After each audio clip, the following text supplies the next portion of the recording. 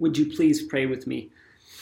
Loving and gracious God, we give you thanks for this day. We give you thanks for your Spirit that illuminates and saturates our world, for your presence that is with us even now. And we pray that that presence will help us hear your word for us today. Amen. This summer, we're studying the book of Exodus. This is the story of Israel's liberation from oppression and the lasting effects of that oppression on a people who struggle to be truly free. So far in the story, we've been introduced to the king of Egypt, who oppresses and enslaves the Israelites, but a group of women resist with civil disobedience. Midwives and mothers refuse to follow unjust laws and save the life of a boy named Moses.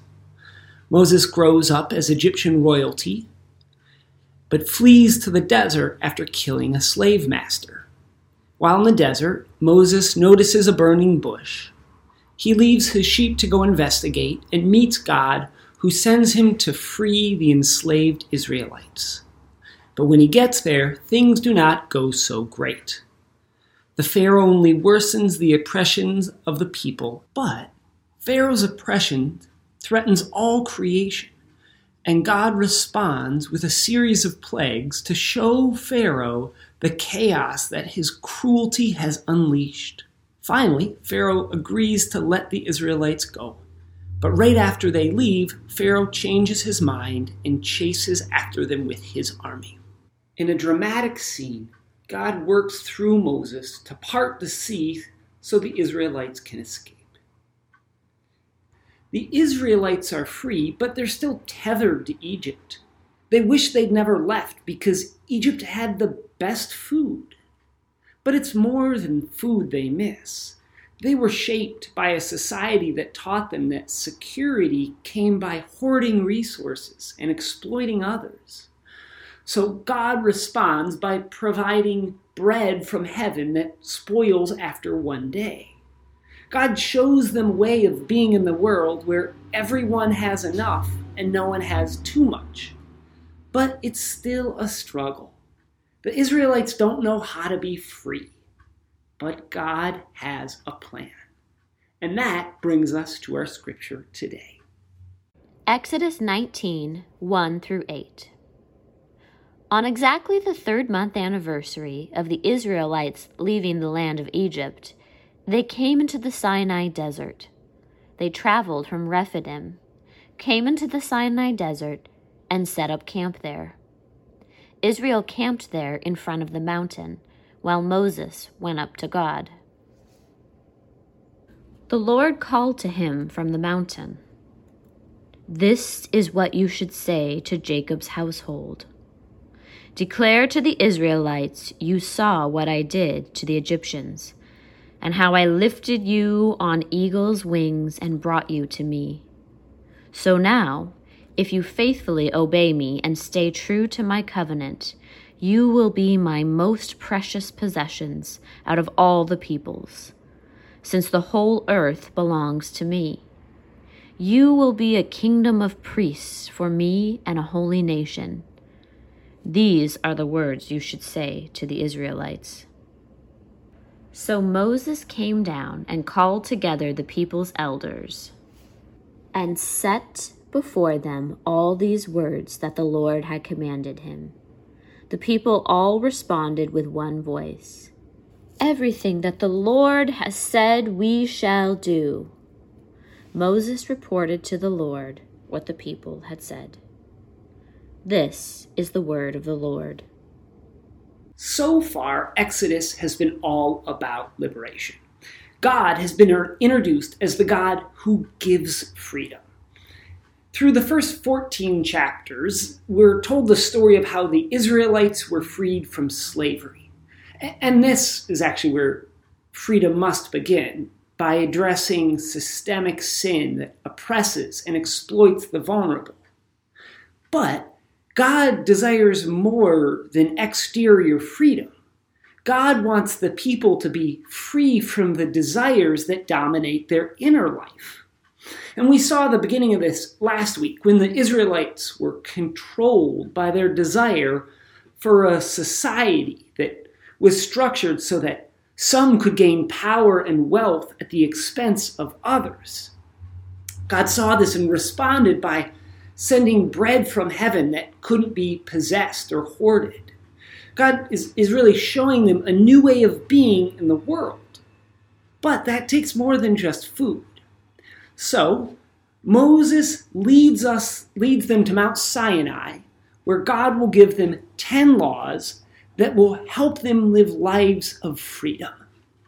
And it might seem sort of strange to get laws here. If we want more freedom, we probably don't want a bunch of new laws, because laws tell us what we can't do. And we usually understand freedom as getting to do what we want. But God knows that if freedom means getting what we want, then we'll never actually be free. Because what we want, like our desires, those are the things we cling to, the things we invest our hopes in. And our desires are things we bind ourselves to, the things that we tell ourselves we need to be happy. And of course, those things that we desire are outside of our control.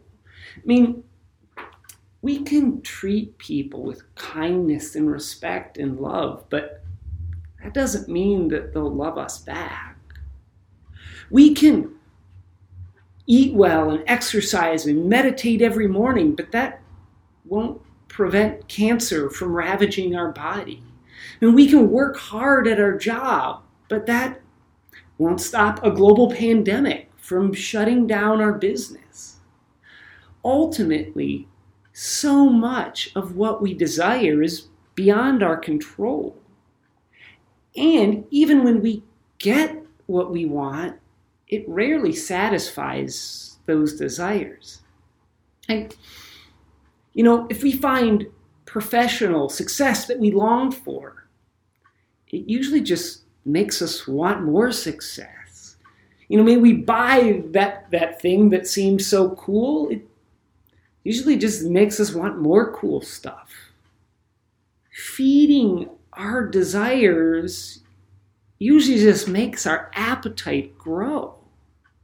And that is what drives us to get ahead of our neighbor, to hoard possessions, or to live a life filled with resentment because we never receive the things that we believe will make us happy. And the God of liberation wants us to be truly free, not only from systemic oppression, but from the desires that we are taught by societies that exploit the vulnerable. And that kind of freedom, interior freedom, is only possible when we accept our limitations and our inability to satisfy every desire. We cultivate freedom as we ease our grip on those things that we cling to. And that's the spiritual journey. And it's not easy. So God gives the Israelites a set of laws that will help them structure their lives so they can find freedom from the desires that control them. And we call these the 10 Commandments, but that's what they are. And the first 3 laws are really about God, specifically preventing us from using God to satisfy or to try to attain our desires. I'll just walk through these. The first commandment: I am the Lord your God who brought you out of Egypt. You must have no other gods before me. In other words, this commandment basically says, only worship the liberating God who brings freedom, not the gods of Egypt, the gods of slavery. And it also says, interestingly, that the liberating God is your God. That's you, singular, you the individual, not you the group. Because the law is between you and God. This is sort of, I think, meant for religious groups to never coerce people to follow the law by taking advantage of someone's desire to be accepted. Right? This law is between you and God. And the second commandment forbids people from worshiping idols, because that would reduce God to one particular image or idea. And God wants to remain undefined. Remember, God's name is, I will be who I will be.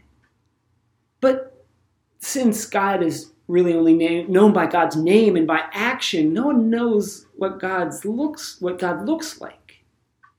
And someone who desired power and influence could claim that this idol that I possess, this is the God who saved you. So the second commandment protects God's identity and reminds us to worship a God that's bigger than any single image or idea. And actually, the third commanment's sort of similar. Don't use the Lord's name in vain. This really means don't speak on behalf of God, then do something bad. I was trying to think of the way to explain this. I think it's almost like, don't start sentence with, God wants you to ... Because it's really hard to keep our desires separate from God's desires. And that's what God is warning against. Speaking on behalf of God. Basically, God's saying, keep my name out of your mouth. And those three commandments are really intended to prevent us from using God to get what we want. But the next 7 commandments prevent us from acting on our desires in ways that hurt other people. The fourth is keep the Sabbath. Take a day of rest. Don't be so driven by your desire to get ahead that you work all the time. But this law is not just for me, the individual. It's for all of society. It extends to everyone. It also says, give Sabbath to your sons and daughters, your male or female servants, your animals, or the immigrant who's living with you. Sabbath must be provided to everyone who depends on you. This commandment puts the responsibility on those in power to structure society so that everyone can rest. It forces us to detach from our desire to get ahead by doing more, or to get ahead by exploiting others. So that's number 4. The next one is 5th. Honor your mother and father. Okay. This commandment does not tell kids to obey their parents. It says to honor both your mother and your father, which is something of note in a patriarchal society that those are treated equally, but it says honor them, which means more like prize them highly and show them affection, not just obey. And also, it's not written for kids. It's written for adults. And the primary focus is on caring for elderly parents. It's telling people not to put their parents on the street when they're too old to work. This commandment frees us from thinking that our generation is the only one that matters. Honor those who went before you. Care for them. The next one seems straightforward. Don't kill people. There is a lot of debate on what the word kill means. Like, does it mean murder? Does it mean war? The research indicates that the word initially probably referred to something like a blood feud, but by the time the law is written down, it's expanded to mean any act of violence that's based out of anger that might cause death, even accidental death. The Numbers sort of works that out, the book of Numbers.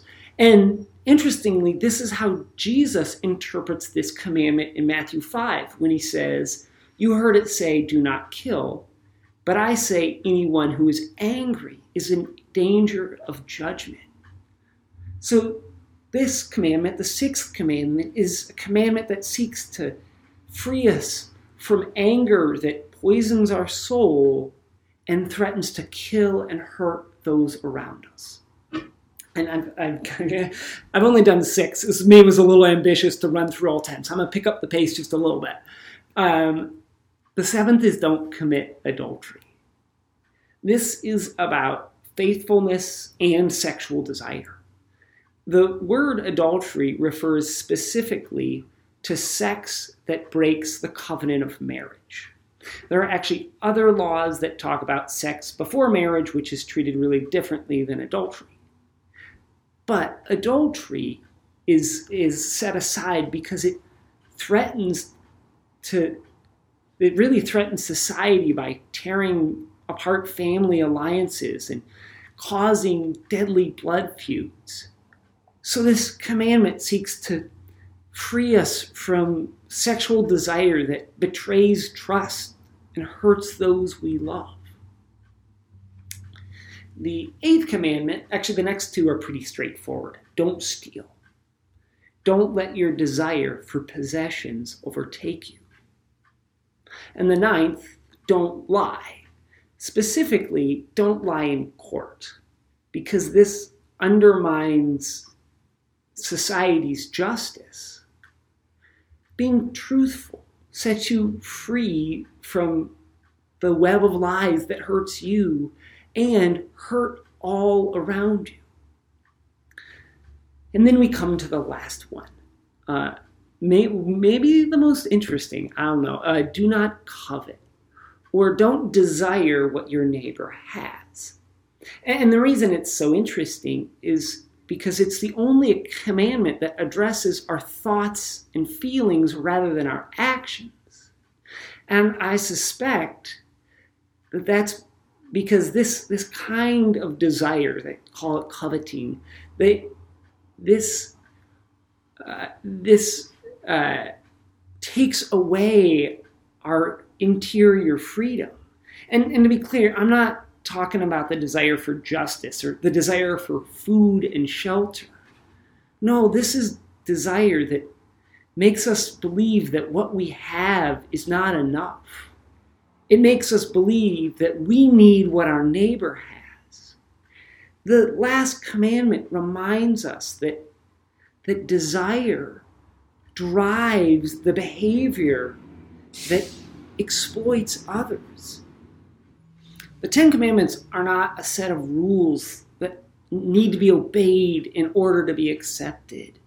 They aren't preconditions for the Israelites to become God's people. It's more like God is saying, y'all are my people, and I want you to be free. Free from your oppressors, and free from the fear, the anger, and the desires that control you. So here's a way to live that will help you find freedom. Right? And this is freedom to wake up to the present. Because as we accept our limitations, we spend less energy on what should be and are more able to see what is. As we ease our grip on the things we cling to, we're more able to appreciate the gifts of the present. We're more able to find God in the present. We're more able to love our neighbor, and we're more able to love ourselves.